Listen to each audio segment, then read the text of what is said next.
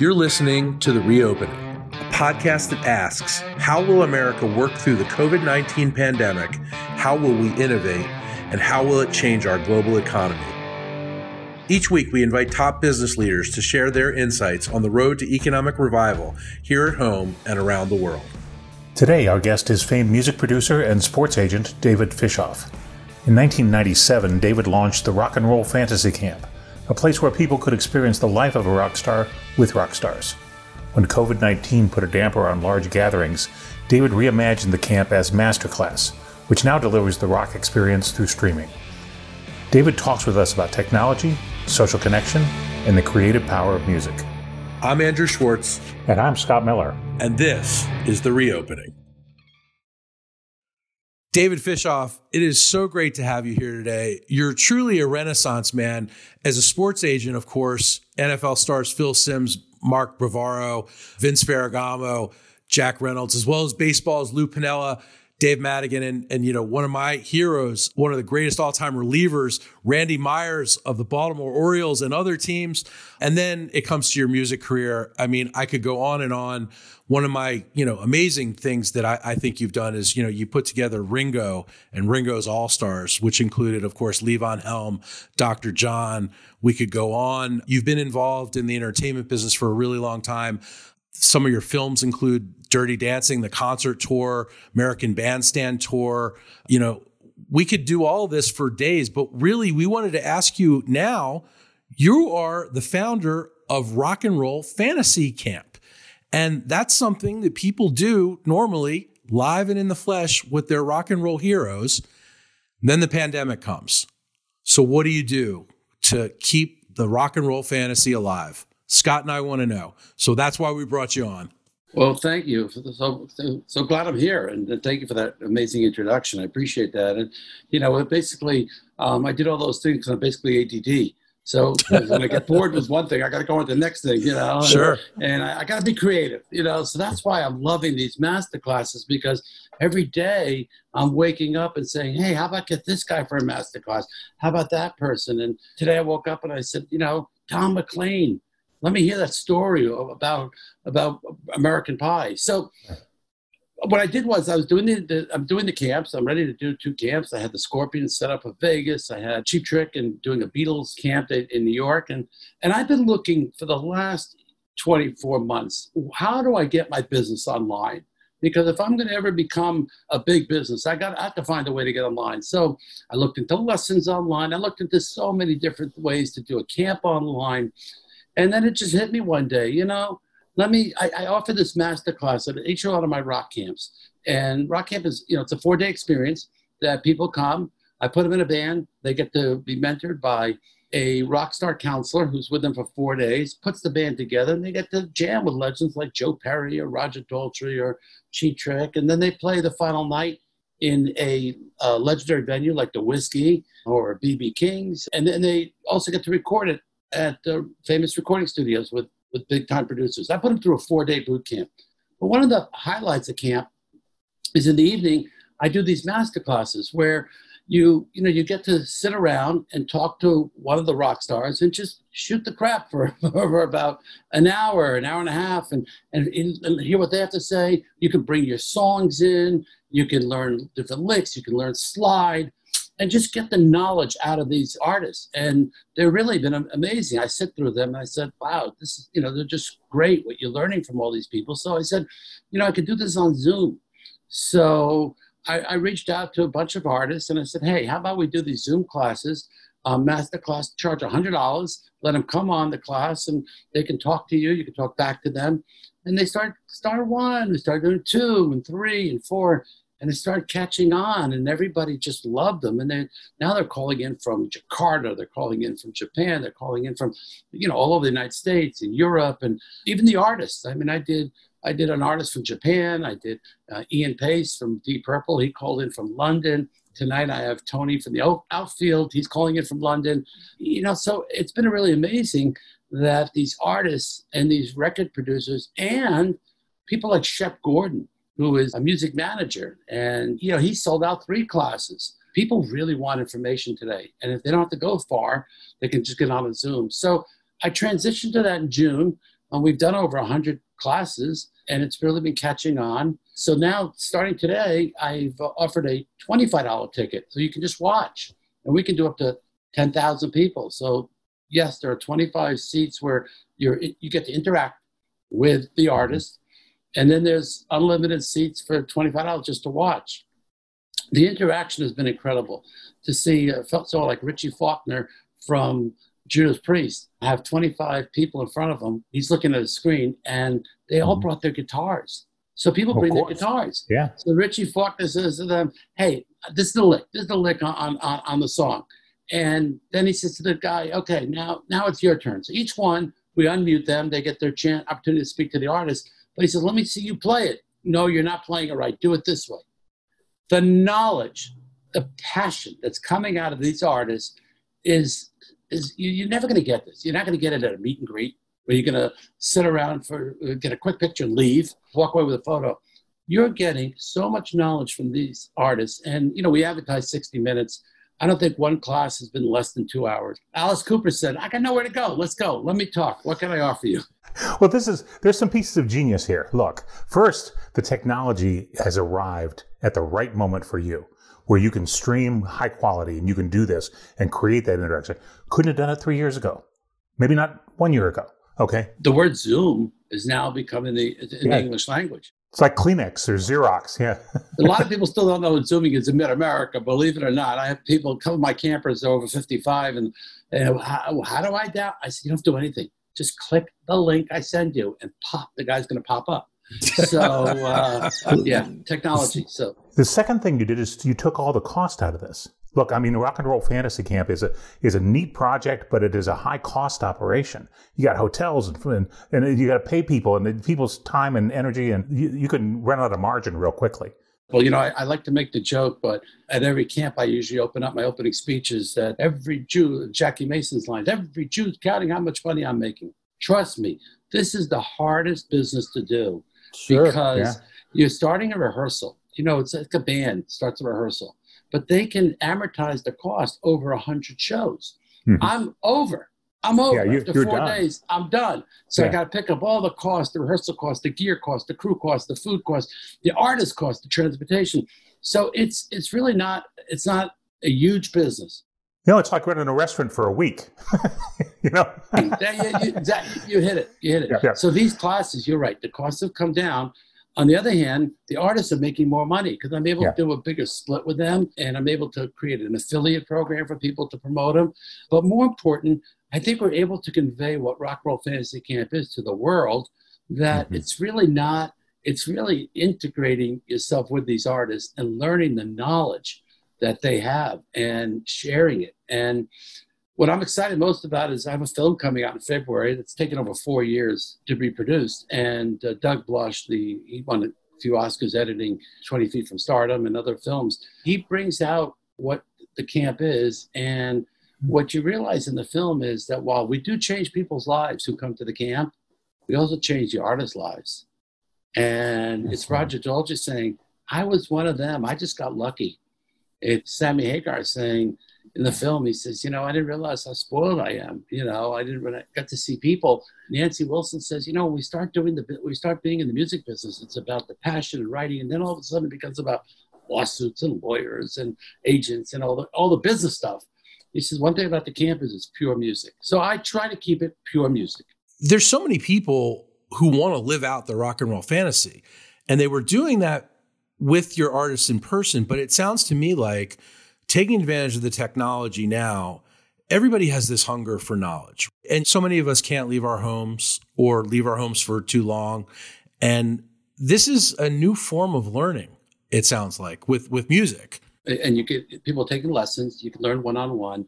But I think what's really been interesting for me is to see that these artists are at home, there's nowhere to go, and how much they share. Now, I know they have schools like Berkeley School of Music and so many schools where parents get to send their kids and they get mentored by people who haven't made it. At these classes, you're hearing from the people who've made it. Oh, yeah. And you're hearing Alice Cooper tell you directly, it's about the song. And you're hearing from every one of these people, how they made it, what was the key for making them? I think, Chef Gordon was brilliant. He says, you got to be above the noise. You got to be above the noise. How do you get above the noise? How do you get your music? Some producers have come on, Mike Klink, and, said, hey, I listen to everything. Eddie Kramer, send me a FedEx of music. And there was a young lady came on and, he said, send me your music. So, to hear Jack Douglas the other day told a story. He said, I'm finding songs for a new artist. And Jack Douglas, he produced Imagine with John Lennon. He did the Aerosmith, Toys in the Attic. So funny, I just got an email from Steven Tyler's manager. Steven missed the class. Can you send him Jack's class? And I said, sure, I'd be glad to. But so I turned to them all because I cut right through the BS. Do you take music? And if these songwriters are on, how did they get a song to you? So Jack said, I'm producing this young lady. I said, well, Jack, how did you find her? He said, I was sitting in a restaurant. She was stunning. And she said to me, I was in Florida. And she said, I'm a songwriter and I'm a singer. And he said, hey, here's my card. Send me some stuff. And she runs home and she tells her father that she met this person, looks him up. He's legit. And it's Jack Douglas. And he lives in Long Island. She lives in, I think, Nashville, Florida. And he said, I'm producing her record and we're doing it. She's in the studio. And that's also been amazing to hear, producers like Eddie Kramer talk about how he's recording bands all around the world. And Mike Klink, today the technology, you can record a band in 4 different parts of the world. You talked about 25 seats that are interactive for these classes. And the artists are really getting to interact with 25 people. I mean, one of the things that we talk about, and we're, at CSIS, we're in the events business too. Normally we host over 500 live events a year.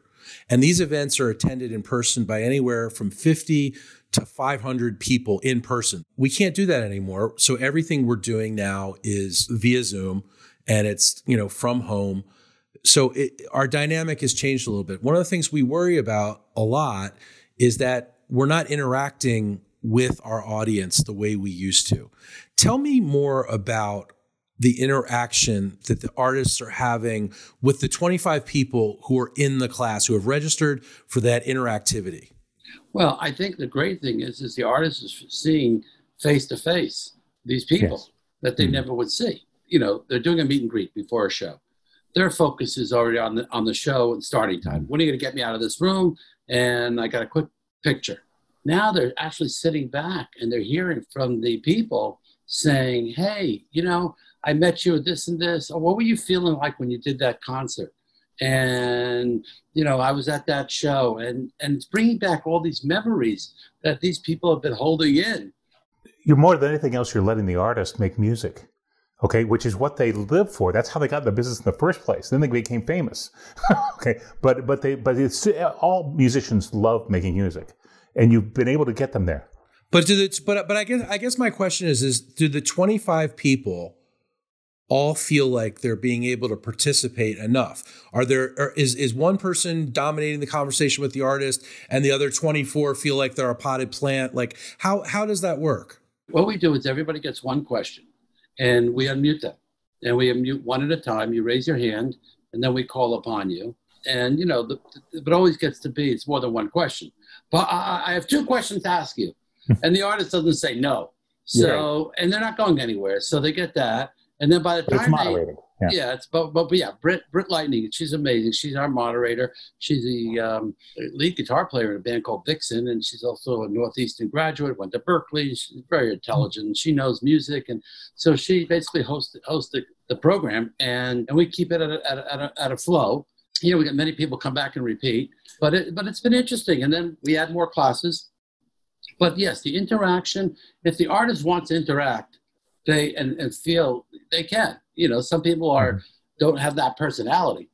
Yeah. Sebastian Bach was, some lady asked him, can we sing a duet together? And he said, of course. You're not going to get that ever with that. Some of the things I've seen on these classes have just been, incredible. But really, the main thing has been the passion that the artist is giving across the people, the hope. Listen, it's going to end. It's going to be over. It's going to work, and it's all going to be good. And, while we're all going through this pandemic, there's going to be hope coming afterwards. The other great thing that's been happening at the classes is many of the artists have been giving their money to charity. So Chef Gordon, he donates his money to the Maui Food Bank. We give money to Teenage Cancer America, Roger Dolce's charity. You know, Alice Cooper, he did it. And he gave his money to he's in a great after-school program called Solid Rock, where any kid in Phoenix, Arizona can go after school, no matter how much money he has, he can go and he can just participate and learn music and do his homework there. And he always does a fundraiser every year, and he couldn't do it this year. So he gave his money to charity. We did a thing in honor of Neil Peart, Buddy Rich's daughter. She gave the money to UCLA brain cancer because, you know, it's about Neil Peart and Buddy Rich. Yeah. So that's been the fun part too. So you feel like you're doing good. You're giving off information. They're not available. We don't record them. And I mean, we do for archival purposes, but you know, it's a live event. Each one's an event. So they're not available on demand? No. You know, I'm not in that demand business yet. I want to create an event each and every time. So, but the great thing has been, I've been able to get artists that I haven't been able to get to Rock Camp. Now, for example, when I was putting Ringo's tour together, I remember the first drummers, we were putting the band together and he says, "Oh, give me Steve Gadd." Yeah. So I've always wanted to get Steve Gadd, and Steve was never available. He's all touring with Paul Simon. He's all touring with James Taylor. The guy works nonstop. Well, now he's not working. So I reached out to him, and I got a masterclass with Steve Gadd, and I think he enjoyed it. So we're doing it again.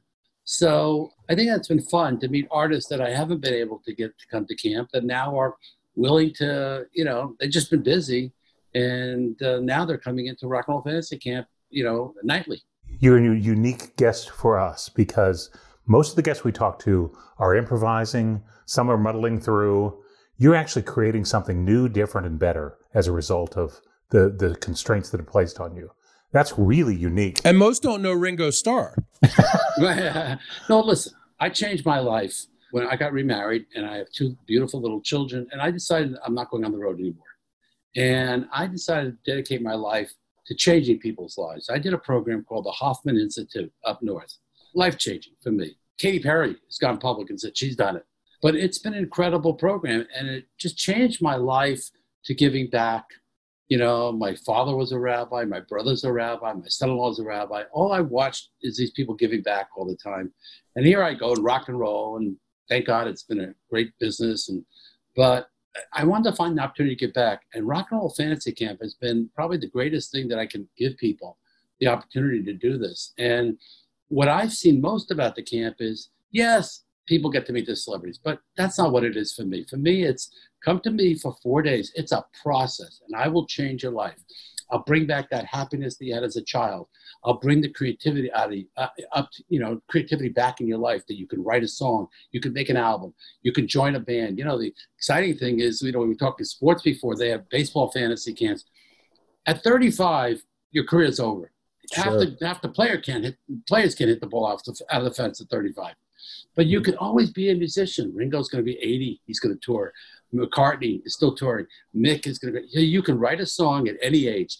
You can perform at a bar mitzvah. You can perform at a bar. You can write a song. You can always be in the music and entertainment business, in the music business. So you can still have that fantasy in your mind, and that's what I love most. People in my camp have come out with CDs. They've formed bands together. You know, one of the funny stories I love to tell is a guy was in my camp and was taking guitar lessons at home. And his family says, we're going to send our dad to Rock and Roll Fantasy Camp. It's a great gift. You know, they sent them. And he comes to camp and never was in a band before, takes guitar lessons on Saturday mornings, meets a bunch of people at camp from New York, and they decide they're going to form a band together when they get back out of camp. They leave camp. He shows up to SIR in New York. He walks in there and he says, "Hi, my name is so-and-so, and I want to rent a rehearsal spot for my band's rehearsal. We want to rehearse one night a week." And the guy looks at him. He says, "Hey, have you ever been in a band before?" And the guy says, "Yeah." He pulls out his phone. He says, "Yeah, that's me and Roger Daltrey on stage last week at House of Blues in L.A." The guy says, "Oh, okay." Yeah. Yeah. That guy has a band today. You know, Roger Daltrey. Right. My late friend, Tony Snow, who used to... Oh, you were friendly with Tony? Yes. I was Tony's producer. Well, wait, do you know the story with Tony Snow? Tony Snow goes on the radio that goes on television one day. Yep. And he talks about Rock and Roll Fantasy Camp. Yep. So I called Tony up, and everyone told me about it. So I call him up, and I'd love that man. And I said to him, we got to talk, and he called me back. He was such a gentleman. We talked about Rock Camp, and he came, by the way. Yeah, I know. He loved Ian Anderson. Ian Anderson was his hero. Yeah. Because Tony played the flute as a kid. I'll never forget. I said to him, okay, so I'm going to give you your fantasy. How about you give me mine? He says, well, what can I do for you, David? I said, well, you go to Israel, and I want to go with you. Because he says, David, I'm gonna take you to Israel with me, and I'm gonna go because I go meet Arafat, the Bibi Netanyahu. I'll take you. You come with me on a trip, and we'll go visit the PLO. We're gonna visit everybody. Oh my! I thought that'd be so cool if I could just follow him around. So I just got married. It was 15 years ago, and he was doing the trip, but it was on Yom Kippur. He was leaving on like the Jewish holiday. Oh! I never went. I always regretted not going with him. But boy, I remember sending him a guitar. He was he did the camp in New York. Yeah, he came. Oh, Tony was the greatest. And even when he was working for the president of the United States, him and I were in touch. I know. And, Tony wanted to form a band, and he wanted to call it 9 Inch Nose Hairs. And, one of the things, Tony just loved music so much. And, such a mensch. Oh, he was such a mensch. He was such a mensch. And he used to talk about your camp, and it really was such an inspiration to him. It was such an inspiration to him. And, I think that was the first time I ever heard of Rock and Roll Fantasy Camp was through Tony. And, he knew I was a big music fan and rock fan. And so he got me into it. And I've been following you ever since then, and just sort of, seeing the clips and seeing what's going on with you, and seeing, how happy you make people, because it's not, it's interesting. It's like you're making people's dreams come true in meeting, some of the rock and roll heroes. But I think it's a lot more than that. I think it's that it's something about, there's a spirit there in the music. And there's a spirit, there's a kinship, because the stuff that I've seen and I've read, there's a bonding that people get when they bond over this music and this culture. So this is what's amazing. The best friends, these rock stars tell me their best friends are the campers. They've met these people. And they listen, rockers always went out the back door. They were always the concert ended with Ringo, and we were in the van, and we were gone. By the time the audience, because we have to get out of the arena to get to the airport to fly to the next city. So every rock star is always leaving, and any rock star leaves you a backstage pass, and after the show, most of the time they're leaving to you because they're gone. It's not just a little secret, unless they tell you they're going to stay. Yeah. So what happens is you never get to meet rock stars, and unlike country music. So people said, why don't you do a country fantasy camp? I said, well, the problem with the country artists are, I remember going to take my daughter to see Oprah one day because she wanted to meet Oprah, and Keith Urban was on the show. And she said to Keith, she said, what was your first concert you went to? And he said, I went to see Aerosmith. And then the next question Oprah asked, did you ever meet your fans? He said, I meet my fans every night, 5 o'clock. They come out to my bus. We hug them. We love them. And that's the way they do. They meet all. And then they got Fan Fest in Nashville. Mm-hmm. She said, and then he turned to her and said, boy, if I could have met Steven Tyler, that would have been my dream. So rock is always known for leaving, and you never get to meet them. So putting them two together, they never got to meet how great these people are, and the rockers, they got to meet. So they make best friends. Every rock star has told me that in the front rows of all their shows, now these campers are on the front rows, because once they've played and jammed with them, they can't sit 14 rows back. They got to be in the front row. And the artist knows them as individuals. They're people yes, for them. They know They're not a crowd. Right. And they've stayed in touch. And I'll tell you what, one of my fabulous stories that I got so many great stories, but one of the ones I really enjoyed telling is about, I had a rocker. He was Mark Farner from Grand Funk. He was at my early camps. And he was going through some IRS issues from years ago, Grand Funk. And anyways, the camper said to me, I love that Mark Farner. I said, you love him?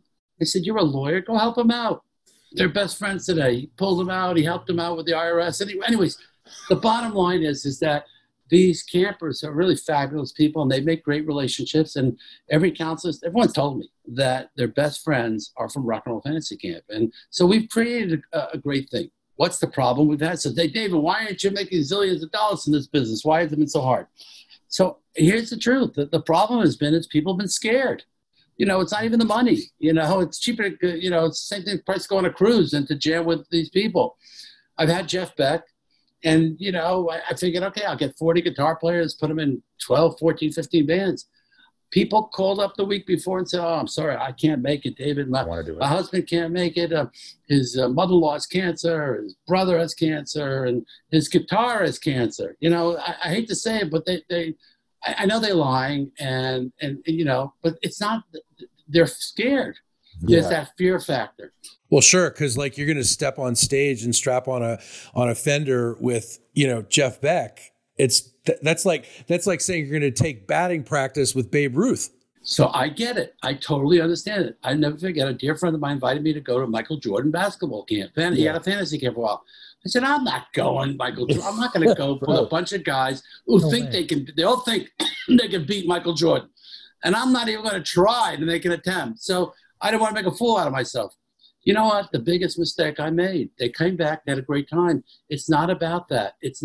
Really, the rockers are so generous in their time, and they want to show you tips, and they put their pants on the same way everybody else does. So I think when they come to camp, the mask goes away.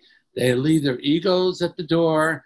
And I tell that to everybody. I tell it to all the rockers. I said, listen, this is about these people. We're going to give them their dreams, their fantasies, and leave your egos in the door. And I got to tell you, they do. They come in and it reminds them what it was like when they first started.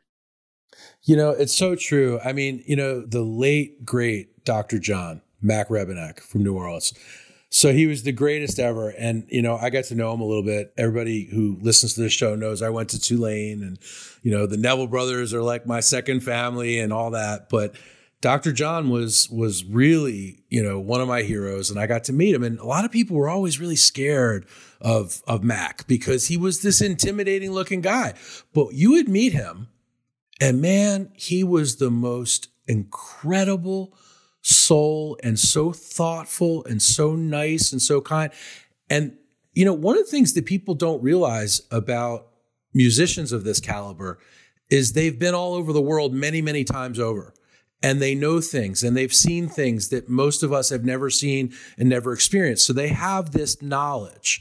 And so I would get on the phone with Mac, Dr. John, and I could never get off the phone with him because we would be talking about politics. We'd be talking about global affairs. We'd be talking about competition with China.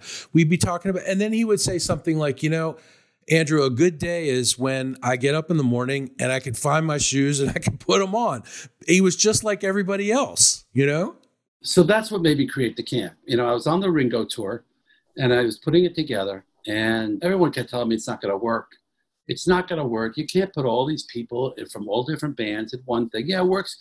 You can do it one night and do a benefit, but to tour all these egos, all these artists on one plane, and go out and Joe Walsh and everybody, how are you going to do this, David? How are you going to do this? I said to myself, you know what? I'm going to take a chance. I mortgaged my house. I literally mortgaged my house. I got excited. I got Ringo. I said, I'm a promoter. I'm going to take a shot. I got to beat him.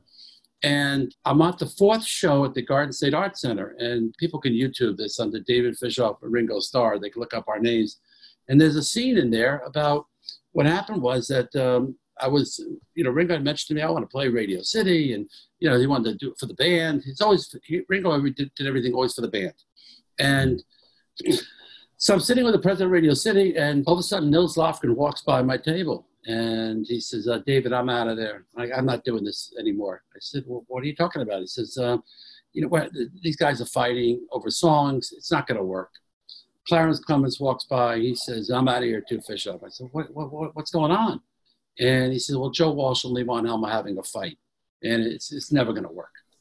So I said, well, let me go find Ringo. And I go to try to find Ringo to break up this fight, and I can't find him. And all of a sudden, the security guard says, you better go in there.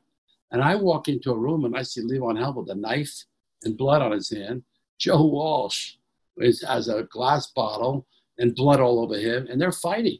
And they're calling each other 4-letter words, and you ruined my song. And then all of a sudden I walk in there and I'm scared. And I walk in, are you guys a bunch of babies? What are you doing?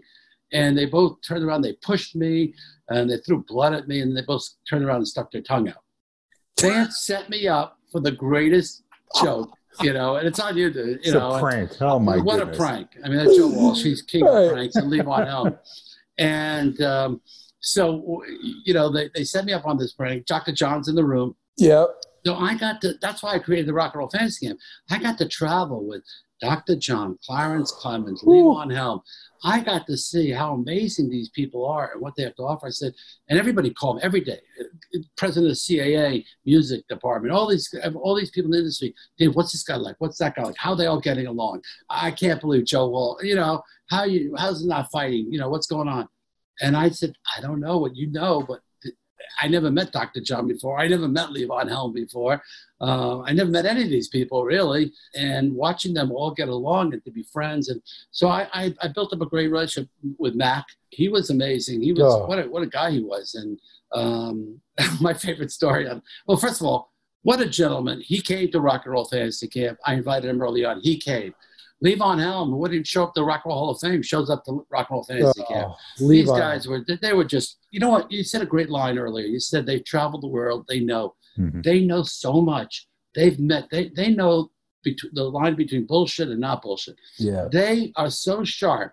I remember when the Turtles once said, we're going to write a book, Start the Deposition Without Us.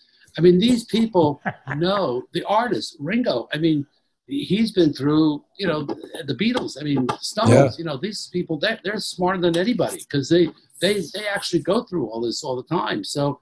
And how great does Ringo look, by the way? 80 years old, amazing.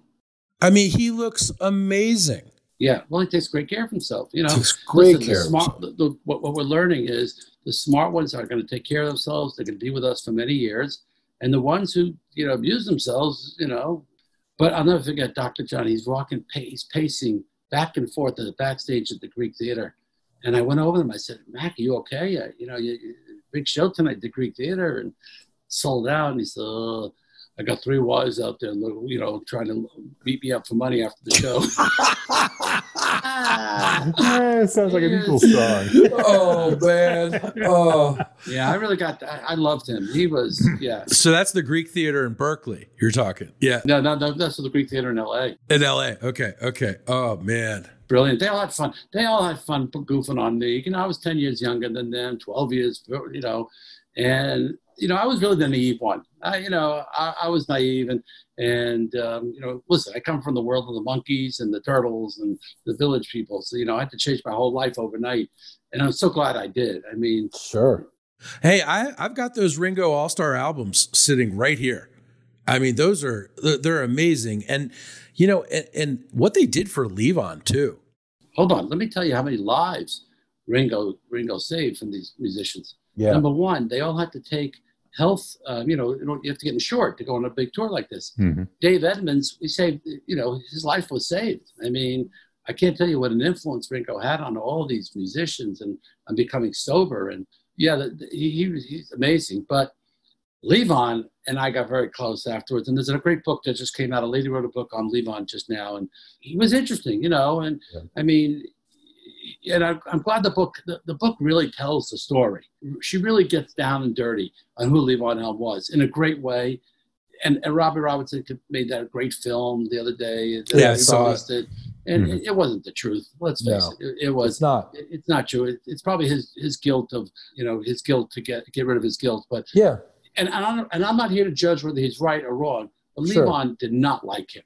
And all those guys in the band were penniless. And I think they felt unfair that they felt taken advantage of. Well, it's true. I mean, look, I interviewed Levon several times. I've talked to Garth Hudson several times. I had the great honor of talking to the great Ronnie Hawkins several times. And, Levon was a broken man over it. Broken man, yeah, he really was. I got him to do the book.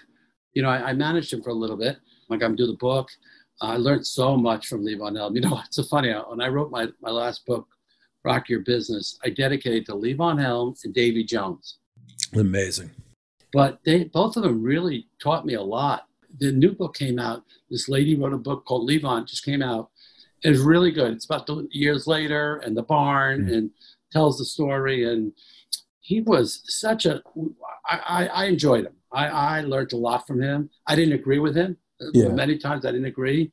But, Levon wouldn't do the song the night they, the night they drove Old Dixie down. Yeah. He wouldn't do it because he didn't want, he thought the royalties were going to Robbie Robertson. Sure.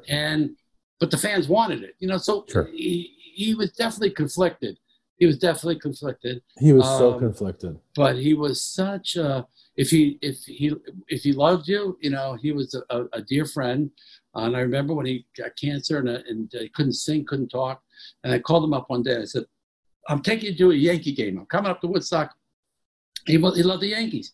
And we went to a game. I'd go up to visit him and sit in his fields. And he'd say to me, I'm going to make a venue here. This was his dream.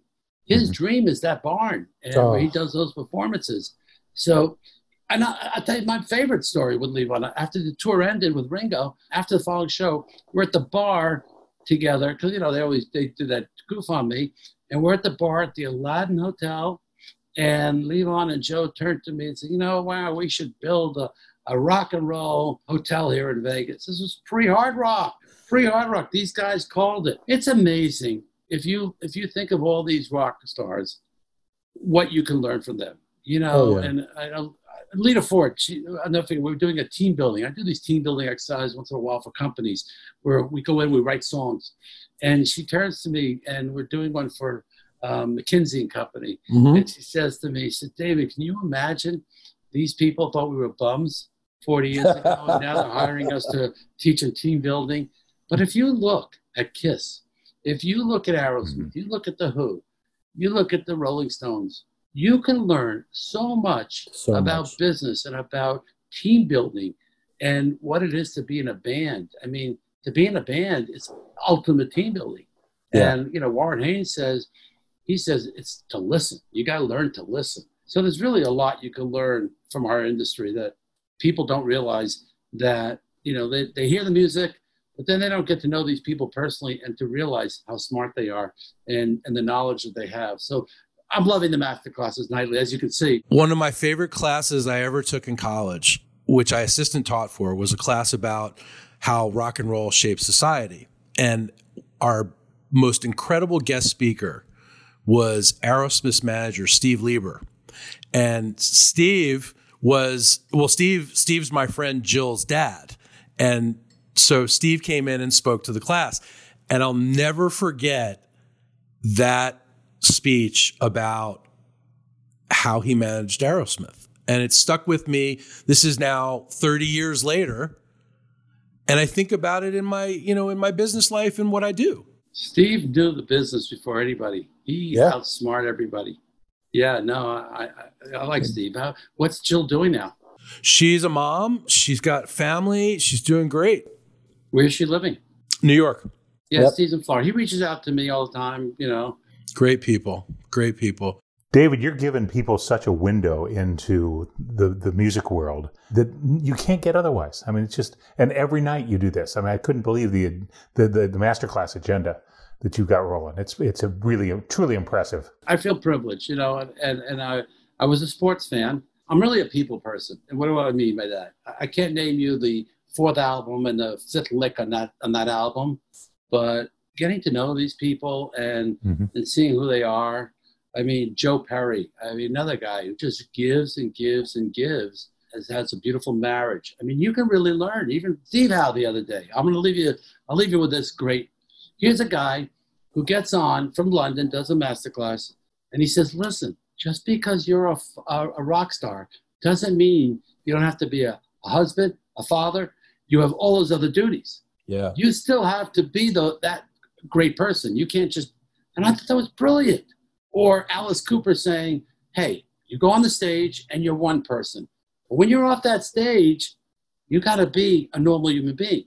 And he's got his wife and he's got his grandkids and he got his kids. And to me, that's who I admire. Someone who can take, can understand they have a family life, but then they get off stage, they get on stage and they have all that talent. It's amazing. David, this has been a masterclass talking to you. Yes, and indeed. Scott and I are your biggest converts, and we can't wait to sign up for a masterclass. So we will be in the audience very soon. Thank you. Please go to rockcamp.com and you guys can push those classes. I really appreciate it. David, we can't thank you enough. We will get the word out. Keep doing what you're doing. It's amazing work. Thanks for listening to The Reopening. If you like this episode, please write us a review and subscribe wherever you find your podcasts. You can also find other podcasts from the Center for Strategic and International Studies at csis.org/podcasts.